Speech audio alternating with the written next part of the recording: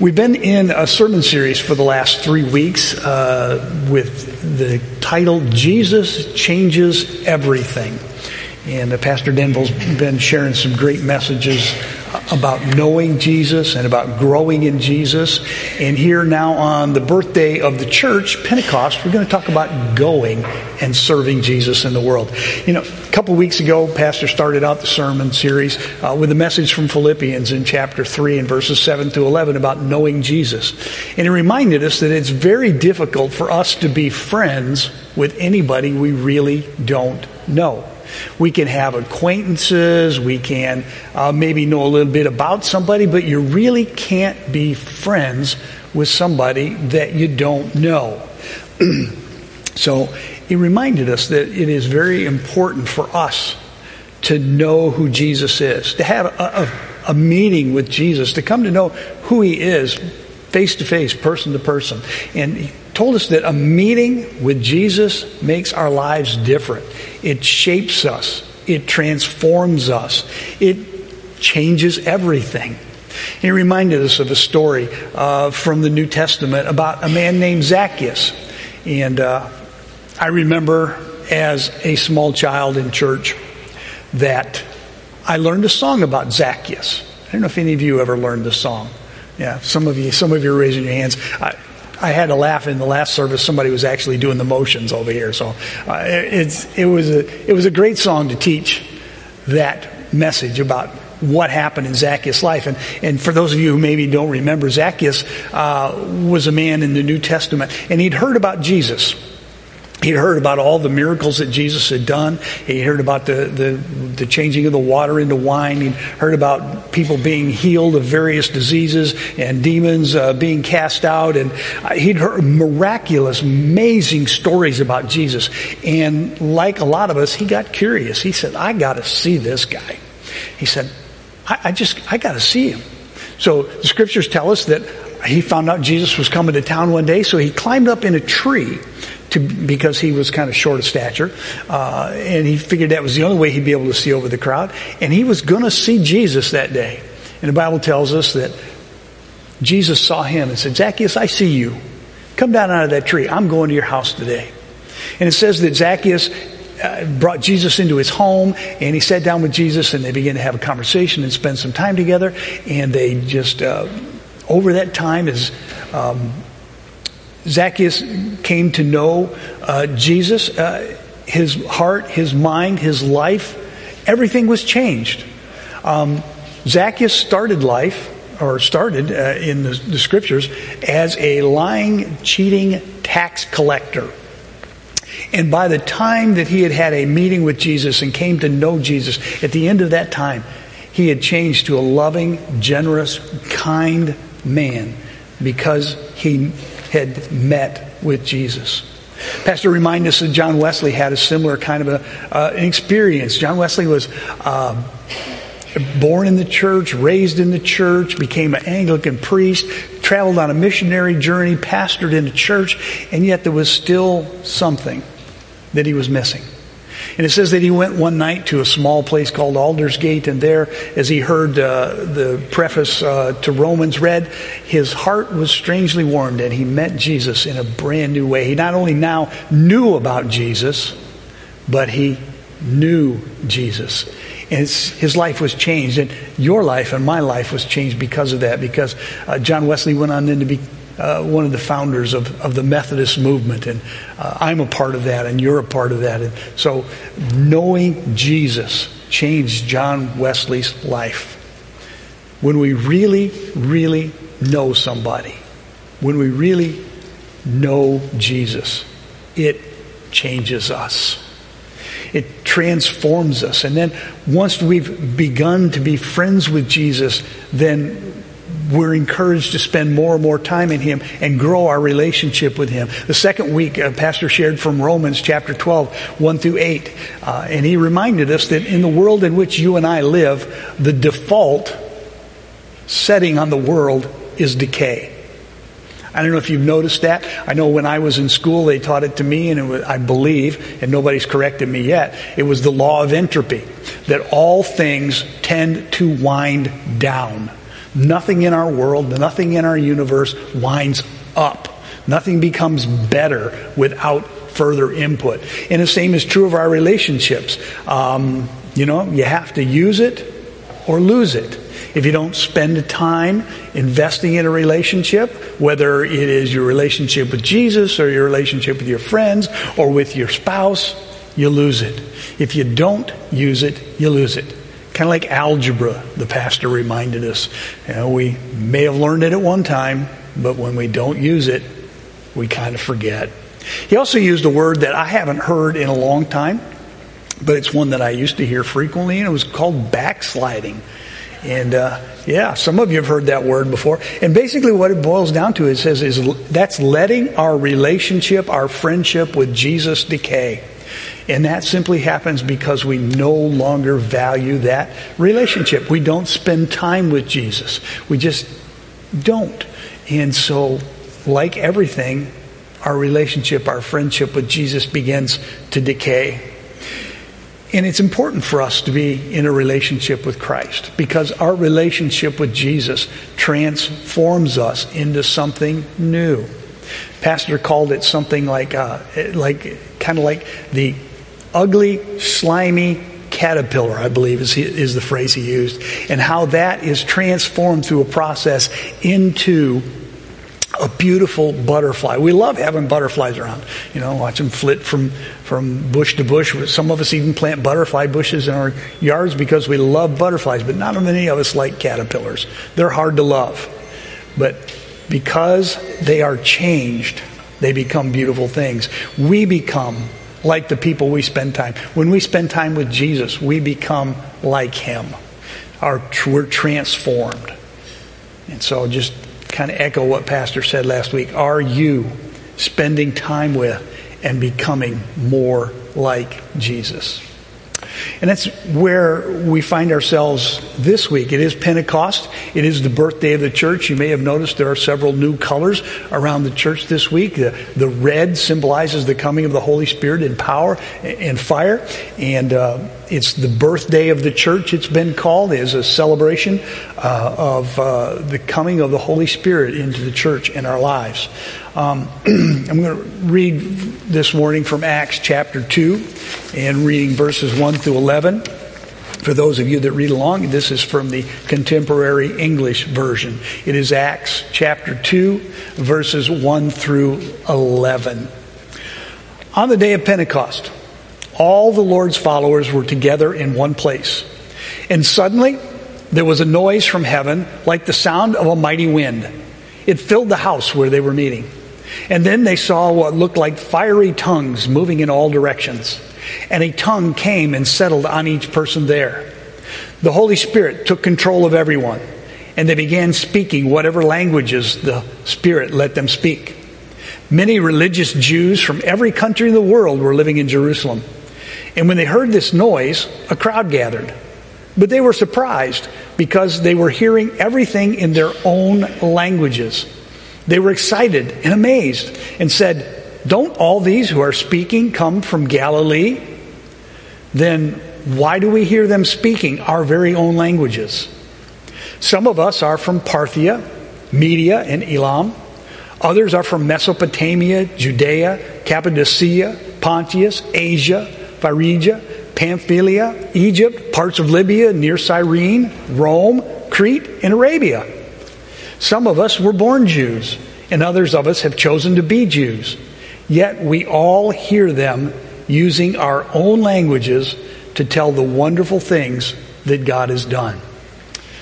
The Word of God for us, the people of God. Thanks be to God. I read through that, and every time I read Scripture, there's always something new that pops out at me. And I'm reading this, and in verse 4 it says, "The Holy Spirit took control of everyone." Wow. Wouldn't that be great if God would take control of every one of us and change us and transform us into the image of His Son? There's a lot in there. I want to just spend just a minute or two there on that first verse. I want you to understand that the people that were gathered there that day on that that very first Pentecost Sunday. And Pentecost was a celebration among the Jewish people of a mighty event that occurred in their history. And they gathered every year in Jerusalem. All the people came together to celebrate this event. So people from all over the world, as it says here, were gathered together. And among them were the Lord's followers. And among those followers that day were some people who had known about Jesus. He had called them to follow him. But before they did, they kind of had heard some of the stories. Well, we heard about this Jesus. Did you hear about this guy? He went down in the river with John the Baptizer. And when he came up out of the water, this thing like a dove came down on him. And there was a voice from heaven, and they'd heard the story. And maybe they'd heard the story about the water into wine. And they'd heard all the stories about Jesus, but they didn't know him yet until the day Jesus come by and said, "Come and follow me." And then they began a friendship with Jesus and began to know him and understand who he was, and it changed their lives. They laid down their ambitions, they laid down their professions, they put everything aside and began to follow Jesus. And these were the same people who were gathered there in the upper room. They were people who had grown to be like Jesus over the 3 years that they'd been with him. They began to understand his heart. They began to understand his thought process. They began to understand what was important to him. And they had taken on these characteristics. They had gotten to be more and more like him over the 3 years they were together. And now they were still following his instructions on that day of Pentecost. It says all the Lord's followers were together in one place. His instructions to them before he left was, he says, when I go, he says, I want you to remain in Jerusalem until you are, and to use the old word, imbued with power. He said, until you receive the power, until this event happens, I want you to just stay here in Jerusalem and wait for what is coming. So there they were on the day of Pentecost. They were all together. Some versions tell us that they were praying, but it says they were all together and they were waiting for the promise to be fulfilled. And when it was, wow. I can't imagine I can almost imagine what they may have seen that day. I've never seen tongues of fire come from the sky and set on top of people. Never seen it. May not ever see it in my lifetime. But how amazing that must have been. And then to hear the miraculous languages that came that day. Man, that had to be something. And this was what Jesus had promised them. And the scriptures tell us here, it says they were all together, and suddenly this noise from heaven like the sound of a wind, and it filled the house, and the tongues sat upon them. And it says the Holy Spirit took control of everyone. This is what they were waiting for. They were waiting for Jesus' promise to come true, to have complete control of them. How many days after Jesus died did this happen? If I remember correctly, from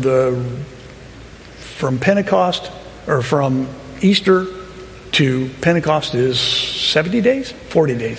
40 days. Don't remember. That's okay. It's all right. And it says that immediately, the Holy Spirit took control of them. And they began to speak in all these different languages. And it says that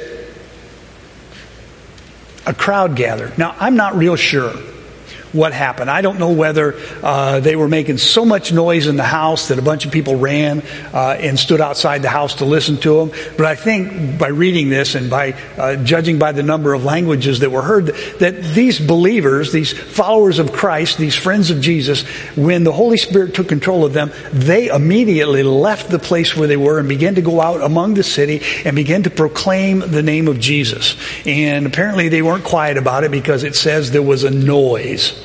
And so a crowd gathered, and people were amazed at what was happening. They said, look, we're hearing the voice of Jesus. We're hearing this good news in our own language. And there was dozen or more languages there. Every person there heard the message in their own language. And so the people were immediately, once the Holy Spirit took control of them, they were compelled to go out and begin to serve him in the world, to begin to tell people about what he had done, to begin to tell them the good news. They just couldn't keep it to themselves. They became bold evangelists. And I think that's the real miracle of Pentecost. I know there have been a lot of people who have focused on the miracle of the tongues and how the Holy Spirit gave these people the ability to speak all kinds of tongues, various languages. Some people have said, well, the miracle was that all of these various people were able to hear it. It wasn't that the disciples were speaking in various languages, but the people could hear in various languages. I think, for me, as I read this, the real miracle of Pentecost was that these frightened, unsure, uneducated people became bold evangelists of the good news of Jesus Christ. I think that's the real miracle. The Holy Spirit took control of them, and they were sent out into the world to begin to proclaim the name of Jesus and serve him in the world in which they lived. That's my prayer for each of you, that the Holy Spirit will take control of you on this Pentecost day and send you out into the world to serve him. You know, there have been a lot of examples of some of this, how it's happened through the years. It didn't just happen at Pentecost. It's happened down through the years. Because I'm new to the Methodist Church, I read a little bit of Methodist history this week, and I read about a guy named Philip Otterbein who was raised in the church and became a pastor in the church and preached to his church on grace. But when a man came to him one day and asked how to find God's grace, I imagine he hung his head and he said, you know, friend, I really have no advice for you today. Because the pastor never really knew Jesus. He knew about Jesus, but he didn't know Jesus. And the Holy Spirit began to speak to him. And he began to pray until he found an assurance of God's grace. And it changed his ministry. And he went on to become one of the founders of what became the Methodist Church later. The same thing happened for Martin Boehm. He was appointed a preacher, I believe, by the Mennonites. But he realized his own spiritual poverty. And one day while he was plowing, he stopped his team, knelt down in the dirt, and prayed, Jesus, save me, I am lost. And he heard Jesus reply, I have come to seek and to save that which is lost. Oh, that's good news. And it says he jumped up and he was filled with joy and he began to tell others about Jesus that he had met and the Jesus that he knew. And he began with his wife and began to tell others, and he became one of the founders of what became part of the Methodist Church. The same happened for Jacob Albright. He was a successful man, a businessman, had all the things that one would think would bring you happiness and joy, and yet something in his life was missing. He attended a prayer meeting in a neighbor's home, and I believe it was a Methodist prayer meeting. And during that prayer meeting, he was led to confess his spiritual unworthiness, and he experienced a spiritual rebirth. And this is what he said. All fear and anxiety of heart disappeared. Joy and blessed peace embreathed my breast. God gave witness to my spirit that I had become a child of God. And this prompted in him a concern for the spiritual welfare of his friends and neighbors. And he began to witness and he began to share and tell people about the Jesus that he'd met, the Jesus who was his friend, the Jesus who compelled him to go out and serve him in the world. And not just happened long ago. I met a guy this week. He came to the church to do a little bit of work, and he did his work, and then afterwards we were talking a little bit. He had mentioned that he goes to church, and he happens to attend a church down in Naples, and he was telling me what God had done in his life. Not long ago, I think he said it had been 2 or 3 years ago, but not really long ago, he had received a diagnosis of pancreatic cancer, and you know that that's very serious. And he said that he began to pray, and he enlisted others to pray, and he got his church to pray and other churches to pray. And he said not long after that, he went back to the doctor, and the doctor could find no signs of the cancer. Now, I understand. I've lived long enough to know that God doesn't do that for everybody. It may not be God's will for all people to be healed. But in this particular case, this man was healed. And I tell you, he is an evangelist now because of what God has done in his life. People who meet Jesus, who encounter him, who come to know him, and then are filled with his Holy Spirit, become bold evangelists. That's what this guy is. God is still changing people. He's still doing it today. He did it for these guys who lived a long time ago, back in the first Pentecost. He did it for the founders of the church. In my life, in my early 20s, my life changed. Now, if you don't know me, I'll give you a little insight into my background. I was born and raised in the church. I tell people I've been going to church since I was this big. And that's literally true. And so I was born, raised in the church, met my wife in the church, been around the church all my life. And in the late teens and 20s, I began to experiment with some other kinds of things. And one day, God said, hey, let's take a close look at your life. And I said, Lord, you're right. I see where I'm headed. I understand what could happen. I understand what awaits me if I don't wake up. And so I knelt at an altar, is what we called it in my church, a place of prayer, a prayer rail, whatever you call it. But I knelt there and I met Jesus and began a relationship with him that is still growing today. And it changed my life. Put me on a whole different trajectory. And it sent me to places that I never knew I would go, never thought I would go, never dreamed I would go, but here I am. And so the Lord has been good. And it's been my experience that meeting Jesus, really meeting Jesus and knowing him and growing in my relationship with him has changed my life. And being filled with Christ, being filled with his Holy Spirit makes all the difference in the world. It changes everything. So I have a challenge for you today. If you haven't already met Jesus, I want you to get to know Jesus. Not just know about Jesus. It's good to know the Sunday school songs and the Bible stories, but I want you to meet the living Christ. Because as we said today, Jesus has died, Jesus is risen, and Jesus is coming again. Get to know Jesus. Spend time with him. Meet him face to face. Be like Zacchaeus. Say, Lord, I want to see you.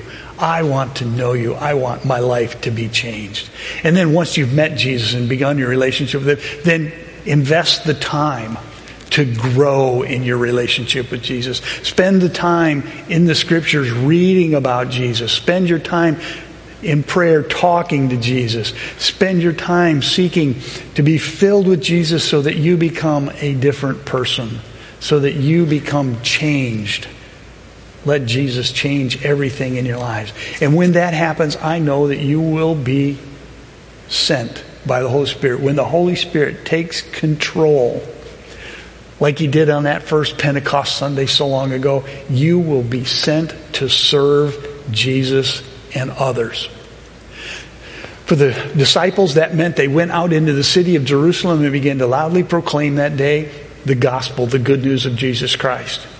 For some of the other people that I've mentioned this morning, for Philip Otterbein and Martin Boehm and Jacob Albright, they were compelled to begin to serve their neighbors, to look after the spiritual welfare of their neighbors. You will be sent to serve in the world. And you're all going, I know, I'm too old for that. You're not. I don't have time for that. We'll help you find time. When the Spirit of Christ comes in his fullness and takes control, you won't be able to help yourself. You will have to serve Jesus in this world. It just comes out. I can tell you that. You're saying, well, I just don't know where. I can't be a missionary to... No, you don't have to be. I'm going to make it easy on you this morning. I'm going to give you a couple suggestions of places that you can serve beginning this month. Are you ready? Yeah. One of them is VBS. That is coming up very soon. Starts a week from Monday. It's just 3 hours, 5 days a week. Okay? Not a big time commitment. And all you got to do is come and hang out with kids. As a friend of mine says, you got to come and love on kids. And that's all you got to do. Not hard, right? You can do that. That is a place to begin to serve. And you will be amazed how God will use that time to change you and change your heart as you grow in your relationship with Christ. Another one is a guy I met this week. His name is Steve Potter. He works for the Florida Conference of the United Methodist Church, and he does disaster relief. He's the gentleman who is using your trailer for a disaster response, and he has a project going in Placida where he is renovating some of the trailers that were damaged by the tornadoes earlier in the year. And he's invited you to be a part of that, to serve Christ by serving others in need. If you're interested in that opportunity, jump on the church website, send us an email, drop a note in my pocket. Just let me know, and we can hook you up with Steve. He said it probably will be just a little while yet till they're ready to go, but he'll provide you all the training tools and materials that you need to be involved in serving Christ in your world. And I want to challenge you today to have your own personal Pentecost experience. Invite the Spirit in and then serve Jesus in His power. You know, you never know what you can accomplish in the kingdom of God until you let your relationship deepen to the point where He dwells within you through His Spirit. Let's pray together. Heavenly Father, thank you for your word. Thank you for your church. Thank you for your Spirit. Thank you for your Son. Thank you for being who you are. Lord, we're grateful for that. We're grateful for the opportunity to receive salvation through your Son. We're grateful for the opportunity to receive power from your Spirit. And Father, I pray that each of us will invite Christ and invite this Holy Spirit into our lives and change us and mold us and make us into the people that you have created us to be. And that we will go from this place with the good news of Jesus on our lips and the love of Christ in our hearts, ready to serve wherever you send us. Father, we pray this in Christ's name. Amen.